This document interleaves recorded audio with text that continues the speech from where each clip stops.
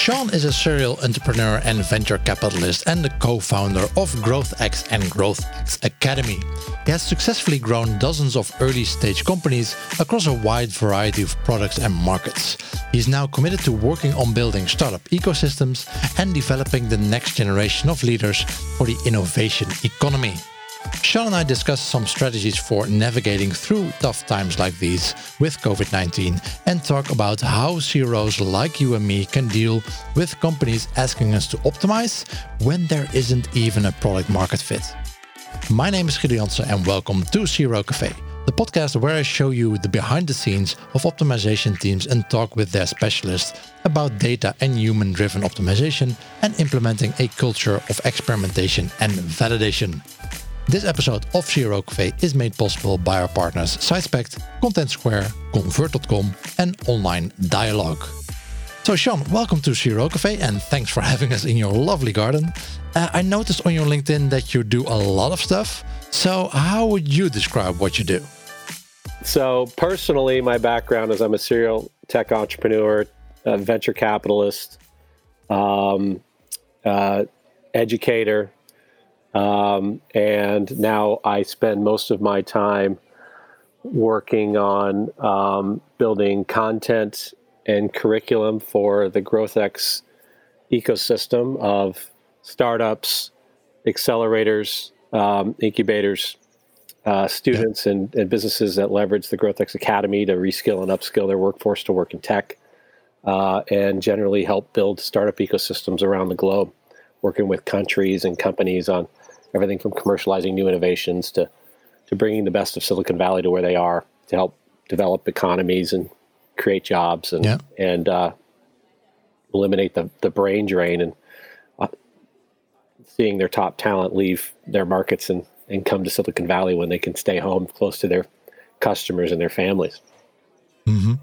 And so besides working in your lovely garden right now, how has COVID-19 impacted your business or your client's business? Well, it's interesting. I kind of have four different constituencies, and the first is the startup community. Three different portfolios of over 43 companies, and they're all very much focused on capital right now, either raising it, making it, or conserving it. So it's very stressful for the early stage companies that are very fragile. So we're working with them on tactics and strategies to conserve capital, increase their runway and figure out ways of generating revenue now under these conditions.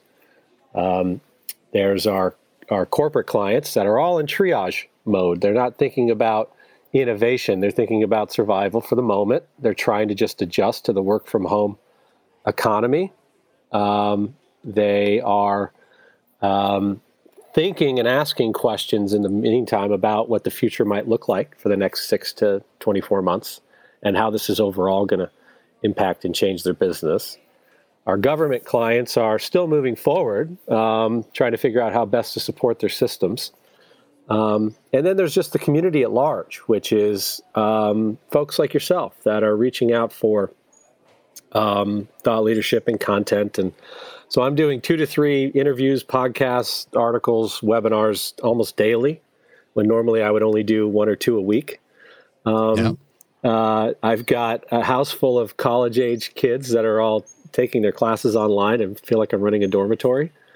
But everybody's being impacted, and there's sort of, there's the personal and the professional, really. How do you respond as a person to these kinds of situations? Number one, and then number two, professionally, what do you do about that? Personally, I think, the rules of life kind of just remain the same, which is it's not how you act, it's how you react when things are difficult that really define you.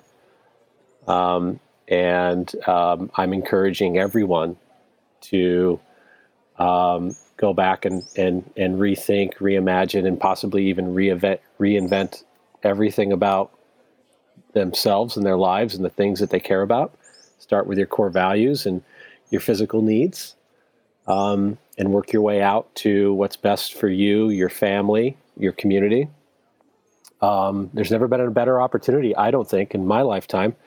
And probably like you, I've been through many of these crises, all the way back to 1987's economic collapse, through the dot-bomb and dot-com era, through 9/11, which I think this is most similar to in that it's going to permanently change a lot of things about how we interact and go through the world.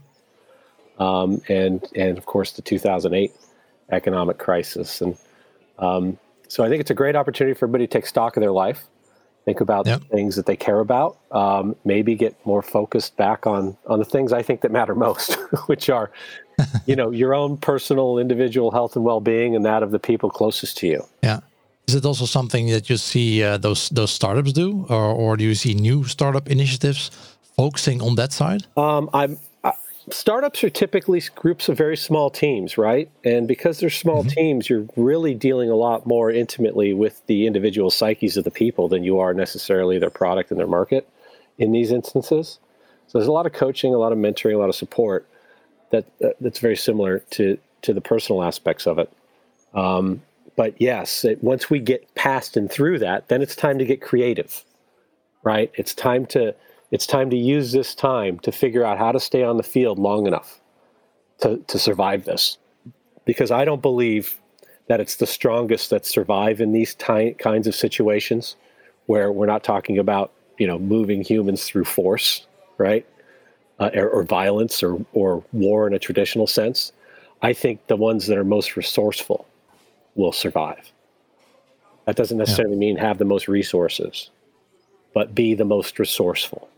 Can you open your mind up to disruptive and new and interesting and different ways of thinking, of creating, of actively listening to your market to find ways that you can solve immediate needs for them right now? And that's particularly challenging for companies in the nice-to-have worlds or the nice-to-have markets, where something isn't a genuine need, but it's more of a want. Yeah. And whether they pursue that industry because it's their passion or their belief or their expertise or whatever motivates them, the reality is that in economic, times like these, the nice-to-haves are usually the first thing to go. So how do you operate in that world? How do you stay alive during these times? And so we're having. As I understood that the bread making machines are high on the list for must-haves, and things like bathing suits are high on the list of nice to have. no one's buying bathing suits anymore. We're talking about physical needs, right? Everything begins and ends with physical needs in these times. Yeah. And interesting. So you say it's about how you react and how resourceful you are as a company. Are there any examples that you see around you, how companies that maybe surprise you, how resourceful they are and what they do during these times? Yeah, I can talk about some, without naming names, in my own portfolio, my own world. We've got some companies that are thriving as a result of what's going on because they provide technologies that are really around, distributed work environments, live streaming, for example. Or they might be in the modern e-commerce mail order kind of subscription businesses and last mile delivery services. The ones that aren't in those worlds are really, I'm teaching them how to reorient themselves around key problems that their customers have right now that they might be able to solve regardless of whether or not they have a product to solve it. So can they take on a service mindset and uncover true needs that they can solve for right now because they know it well, or they have the bodies to do work for somebody that doesn't necessarily otherwise have the budget to do anything that would be a fixed cost rather than a variable cost?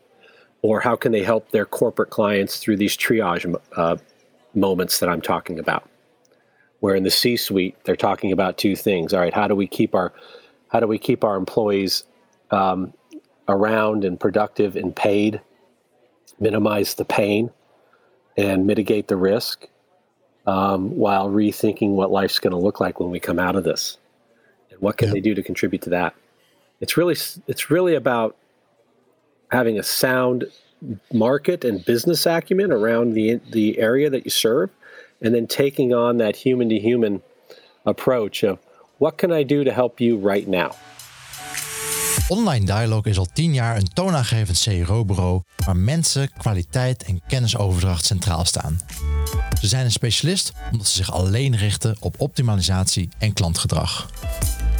Het team zorgt voor online groei en waardevolle inzichten in je bezoekers en optimaliseren samen met jou de verschillende onderdelen van je CRO-programma, zoals websites, sales funnels en customer journeys. Voor meer info ga je naar onlinedialogue.nl. Have you already seen companies completely missing out on this or missing the boat on how to handle this? I do. I see a lot of companies in panic or immediately taking knee-jerk reactions of cutting everyone and everything. I see them not providing, psychological, mental, emotional support to their people the way that they should. It's times like the crisis is when you always see this, right? You see leaders, the right kinds of leaders emerge and the wrong kinds of leaders sort of, pardon the French here, but show their ass. Yeah.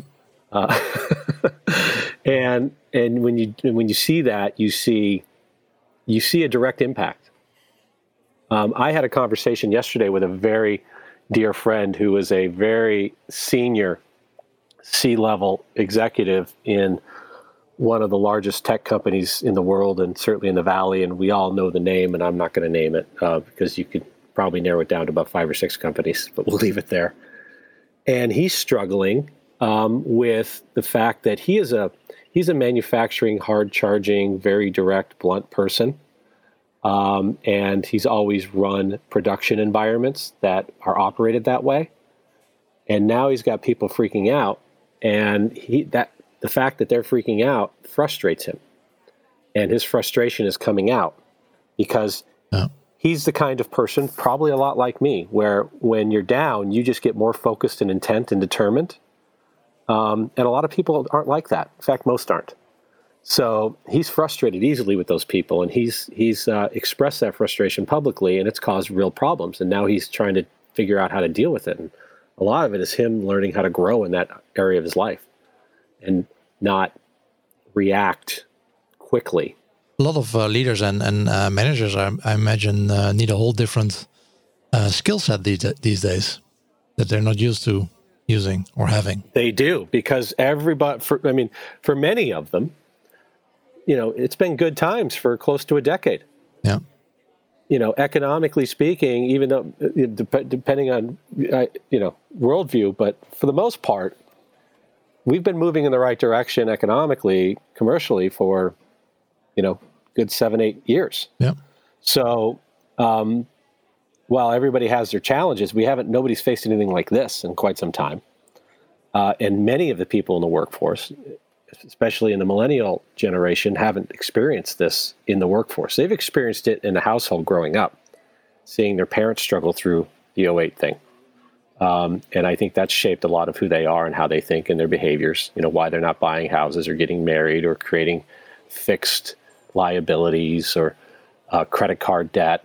They're saving money. I'm very impressed with a lot of those things. They experience that, but they haven't themselves dealt with this kind of scenario. Am I going to have a job tomorrow? And even if I don't, there's no other jobs and I can't leave my house. All of those things together, it's a real challenge. Yeah. So leaders, managers, anybody who's responsible for anyone else, they need to step up right now. And they need to reassure people. They don't need to blow smoke, but they need to reassure people that we've been through these things before in our history. This too shall pass. We will get through this. And I know that days feel like months and years sometimes, but we'll come out the other side of this. And one of the reasons I'm encouraged by it is our economic crisis right now is self-imposed. This isn't driven by a weak market. Yeah. There's strong demand out there. Exactly, yeah. And I think that demand will come back. Certainly, the longer we're in this situation, the more challenging that will be. But I do believe that there is pent-up demand out there. It will come back. I just saw some data yesterday that, cruise ship bookings in 2021 are on the rise in the last few days. Yeah. And so who takes cruises? That's baby boomer generation people. and they're typically pretty conservative. And if they're starting to see that things will be quasi back to normal by then that's a good sign.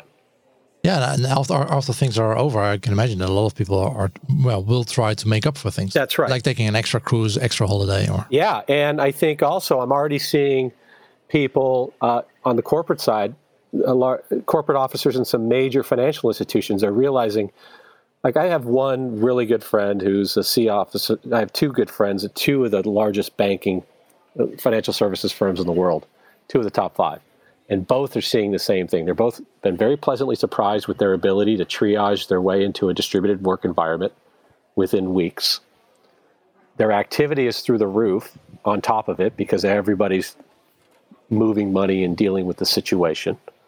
And then on top of it, they're actually seeing productivity in the work from home environment be much better than they expected. And now they're having conversations about, do we really need all this office space in Midtown Manhattan, exactly, right? Yeah. In downtown San Francisco. People are getting along fine. I mean, there's still people emotionally and mentally ready to crack. Don't get me wrong. And great leaders are aware of that, and they're in tune with that. They have a high emotional intelligence, and they're addressing it, and they're engaging people in ways that they hadn't before. I just had a conversation yesterday with a good friend of mine who's literally running his 2-day offsite that's scheduled every year. He's running it virtually. They're going to behave as if it's a thing, and they're still going to do it because people need it. Yeah. And you spoke about this on another podcast too. So if people are interested in that, the Marketing Trends podcast, you spoke about strategies for navigating through tough times. We'll definitely link to that one in the show notes. So shifting topics a bit, what I often see is that when companies start with optimization, what this podcast is about, of course, CRO, I see that a lot of CROs, people working in CRO, usually, well, I think it's a much broader term. It should be much broader applied. That it's not just optimizing buttons on a website, but it's often the website definitely where it starts, where people start optimizing, of course, because you have the data over there. But when I see a lot of colleagues of mine in the CRO world find themselves in a situation that they're asked to optimize a website, while there actually is still no product market fit. And I know you've spoken about that before. So what would your advice be for CROs that find themselves in such a situation? So trying to or being asked to optimize something that doesn't actually have a product market fit yet. Yeah. So well, where to start?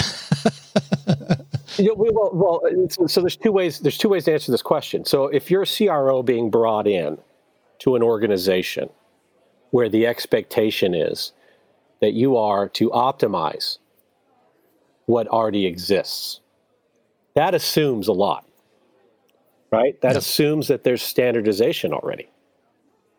So I think about it in terms of these. There's kind of four phases to a funnel. There's ideation, there's creation, there's standardization, and then there's optimization.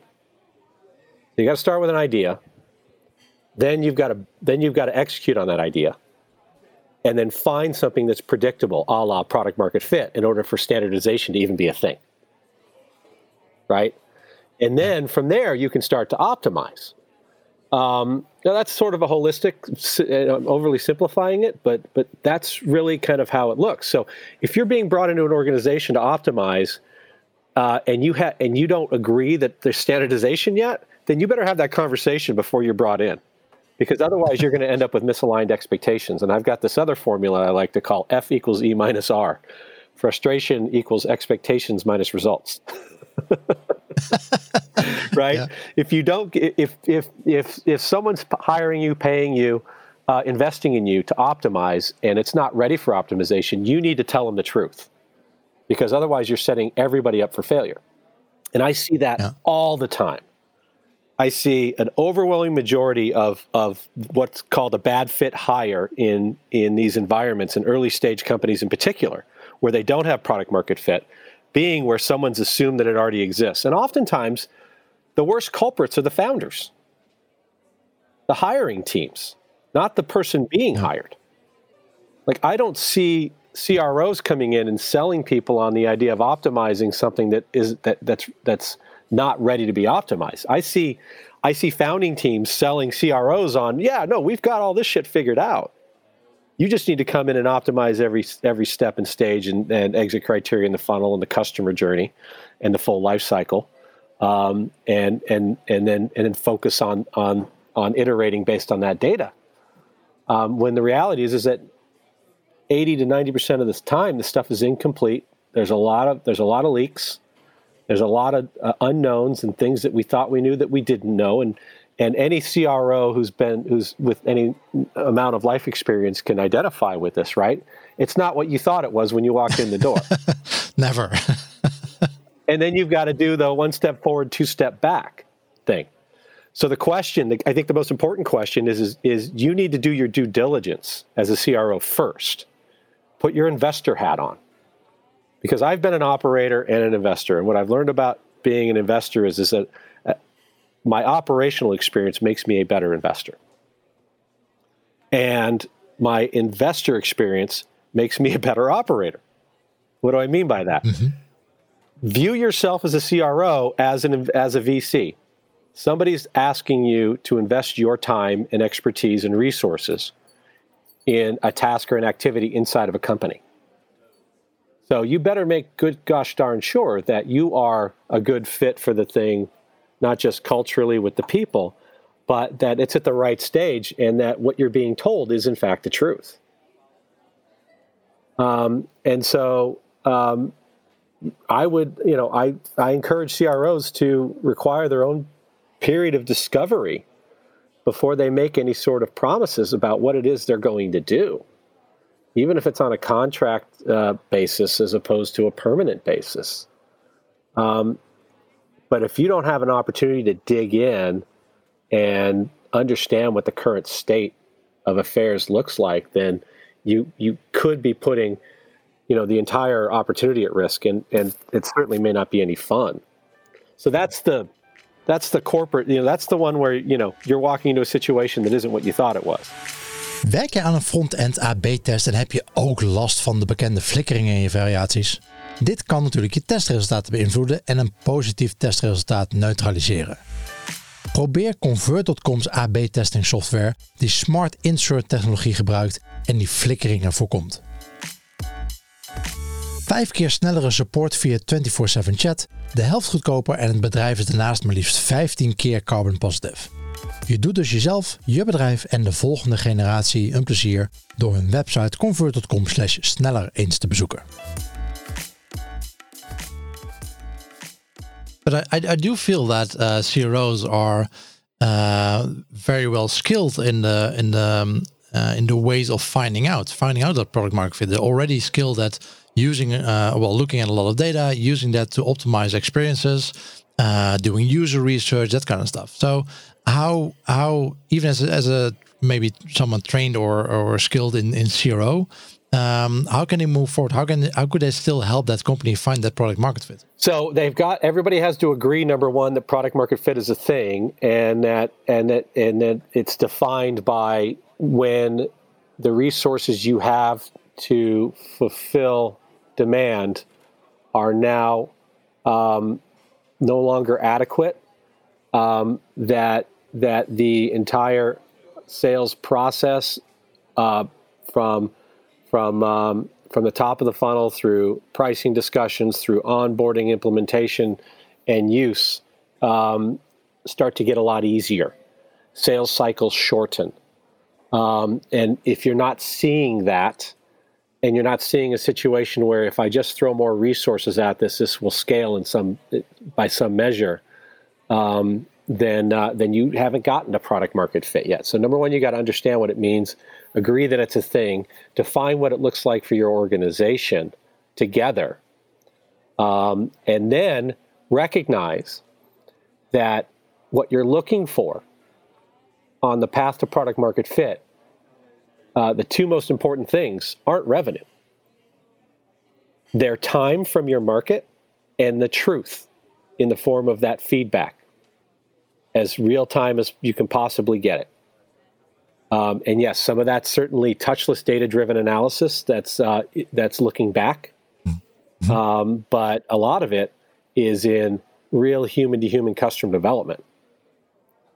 I can't tell you how many times I've seen conversion rate guys and girls extend their path to product market fit by overusing their tools and their technology and underutilizing the opportunity to have live, insightful, real-time, relationship-oriented feedback sessions with individual users of every given profile and circumstance and channel and method and means, and testing and experiment environment that they, that's offered to them. And I don't mean traditional focus groups or Google form surveys. I mean genuine, insightful discussions with user interviews that are developed by UX professionals that understand how to do user interviews. If you don't know who Laura Klein is, you need to learn. If you haven't read the Mom Test, you should read it. You need to understand how to ask questions that get you the truth. And if you can do that, you can get there a hell of a lot faster and cheaper than just running people through your funnel. So that's one area that I think is really important. I think the second is that I think CROs have to recognize their stage relevance, and the people that they work with also have to understand their stage relevance. Are you really good at going from 0 to 1, or are you better at 1 to N? Are you somebody who's better at some certain amount of traffic or revenue with a certain amount of team and resources already in place, or can you create from day one? Can you embrace ideation and creation to get the standardization, or are you more of a standardization and optimization person? Because I think sometimes CROs put themselves in a bit of a corner with the term optimization. Oh yeah, definitely. Yeah. And I think you can be a CRP just as much as you can be a CRO, which is a conversion rate professional. Leverage what you know how to behave and what you know how to do around conversion rates to get a job done. Conversion rate standardization, creation, and ideation are just as important as optimization. Yeah. And so at GrowthX, you guys have a market acceleration program, and that helps companies find that product market fit, right? Yeah, I mean, it all started about 6-7 years ago. Myself and my partners were all serial entrepreneurs, turned frustrated investors because our companies weren't succeeding, not because they couldn't build products, but because they couldn't build their markets. Mm-hmm. And then right around the same time, roughly give or take five years or so, you had this fundamental shift in the market where it became cheaper and easier to build and launch products than it ever had been before.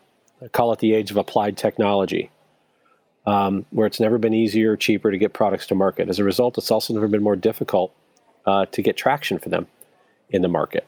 Yet most founders were very much focused on their product. And so we just tried to solve our own problem first, which was, how do we help our companies find product market fit? So we built a program and a specific methodology that became a private accelerator just for the companies in our portfolio that we call MXP, or Market Acceleration Program, that's centered around a framework that's designed to do 3 things. Find the truth about where a product fits in the market, if it does at all, and what to do about it. Create a functional learning organization out of the team of people responsible for that, recognizing that we have limited time, money, and resources to find our truth. And then ultimately, where's the business model? Can we find predictable, profitable, scalable revenue in some way, shape, or form along the way? And if you can do those 3 things, you can find product market fit. And we do it across these 3 traction-based milestones. And they're not based on revenue. They're based on traction. And they have very specific goals, focus areas to execute against, and then desired outcomes. But the number one outcome we're always looking for is that truth. And then we're looking for pattern recognition around the truth. So it's an experimentation framework, but it's designed to be for learning, because revenue comes from getting the time and the truth you need from your market so that you can validate and iterate and pivot if necessary. 80% of funded companies fail in the tech game. And 80% of the reasons they fail have to do with markets and people, not with their products. And so a big part of what we do is try and level the playing field so that the tech people who forever have ruled Silicon Valley in the age of developed technology, which is what it used to be, which is when deep science would win regardless of behaviors because it was very unique and defensible, that in the age of applied technology where it's easy to build stuff and copy things, you have to create market development expertise and focus on that just as much as you focus on product development. And that means conversion rate optimization is a huge part of that. And you also have the GrowthX Academy. And it's actually something people can just follow online, right? People can just... Originally, we started with a campus in San Francisco inside of our offices, and people could take 12-week, fully immersive programs working on real projects with real companies in growth marketing, growth hacking, UX design thinking, data science, entrepreneurial selling, and our MXP, Market Acceleration Program. And then the demand came from from a global audience that we want this and we want it online, so we started to move everything into an online environment. And then we have licensing partners around the globe, governments and accelerators and incubators and other universities that are delivering the programming in their markets.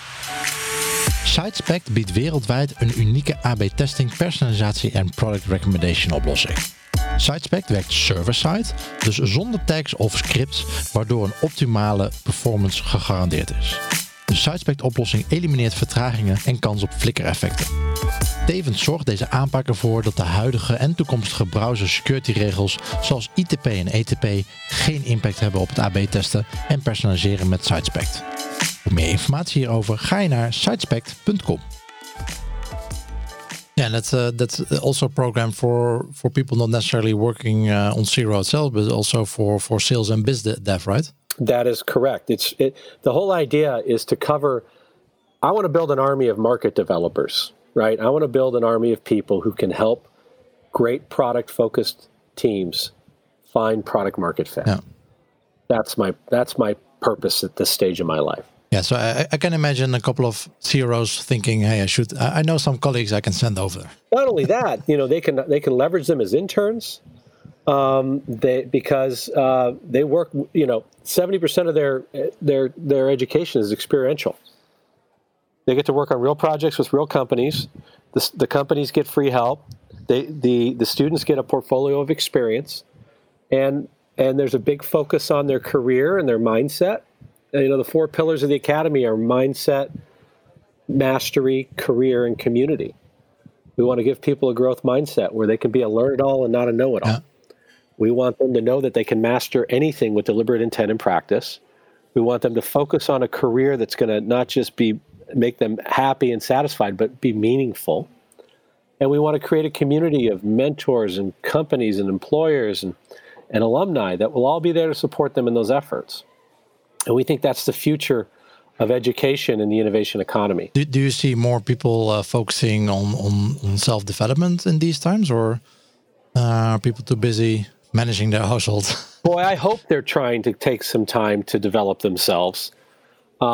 It's always been in my natural nature. I'm a voracious consumer of information. And I usually look outside of the disciplines and practices, and I look more fundamentally into sort of base human behavioral stuff and try and figure out how to apply that in my craft. And I do. I watch and read and listen and collaborate with all the thought leaders in sales and marketing and UX design and data science and startups and venture and education. And I love and appreciate all of it. But I also look for, the thought leaders in genuine human behavior and trying to learn and understand who we are and how we behave and what we can do to be better. Because I don't believe that there's a difference in the innovation economy between personal and professional development. If you develop yourself as a person, you're going to develop yourself as a professional. Exactly. Can be anything you work on, especially during these times. That's right. Sean, thanks so much. It's been a pleasure talking to you. My final question. So you also do contributions to the Huffington Post. So what's your next article going to be about? So I'm working on it now. I'm thinking about, what's the big idea is kind of be the title, and I'm actually going to be doing a 5-part webinar series on it as well for Connections Silicon Valley. If people want to go to Connections Silicon Valley, Google that, or go to the website, sign up for the webinar. But it's about how companies can identify the next big idea and then execute to find out whether or not if that idea is the right idea to commercialize and monetize. And it's a very practical approach towards execution, because most innovations fail for the same reasons most startups fail. It's typically a lack of product market fit, and it's typically the behaviors of the team and lack of differentiation and timing in the market. And so right now, big companies are all thinking about, how can I deliver a digital experience akin to my current analog experience in the age of COVID? So we're going to help them figure that out, and that'll be my next piece. Cool. We'll be linking to that if it's when it's published. We'll add that to the show notes after publication. Thanks so much. I would say have a lovely day. Stay safe. Good luck with running your student dorm at home. Thank you. And talk to you later. Bye, Sean. Sean, thank you so much for the interview. I really enjoyed your garden, our talk, and I wish you the best of luck with all that you do. And that concludes episode 16 of season 2 of the CRO Café with Sean Shepherd from GrowthX. And as always, the show notes can be found on our website, cro.cafe. Although we start out as a Dutch podcast, we are putting out more and more English content. If you want to skip all the Dutch content, please go to cro.cafe/English to see an overview of all our English episodes and to subscribe to get notified about new English content. Next week, another English episode where I talk to designer, developer and optimizer Matt Bashel. He runs his own agency, Corvus CRO, and we discuss automating parts of your CRO workflow so you can keep focusing on the fun parts of the job. Talk to you then, and always be optimizing.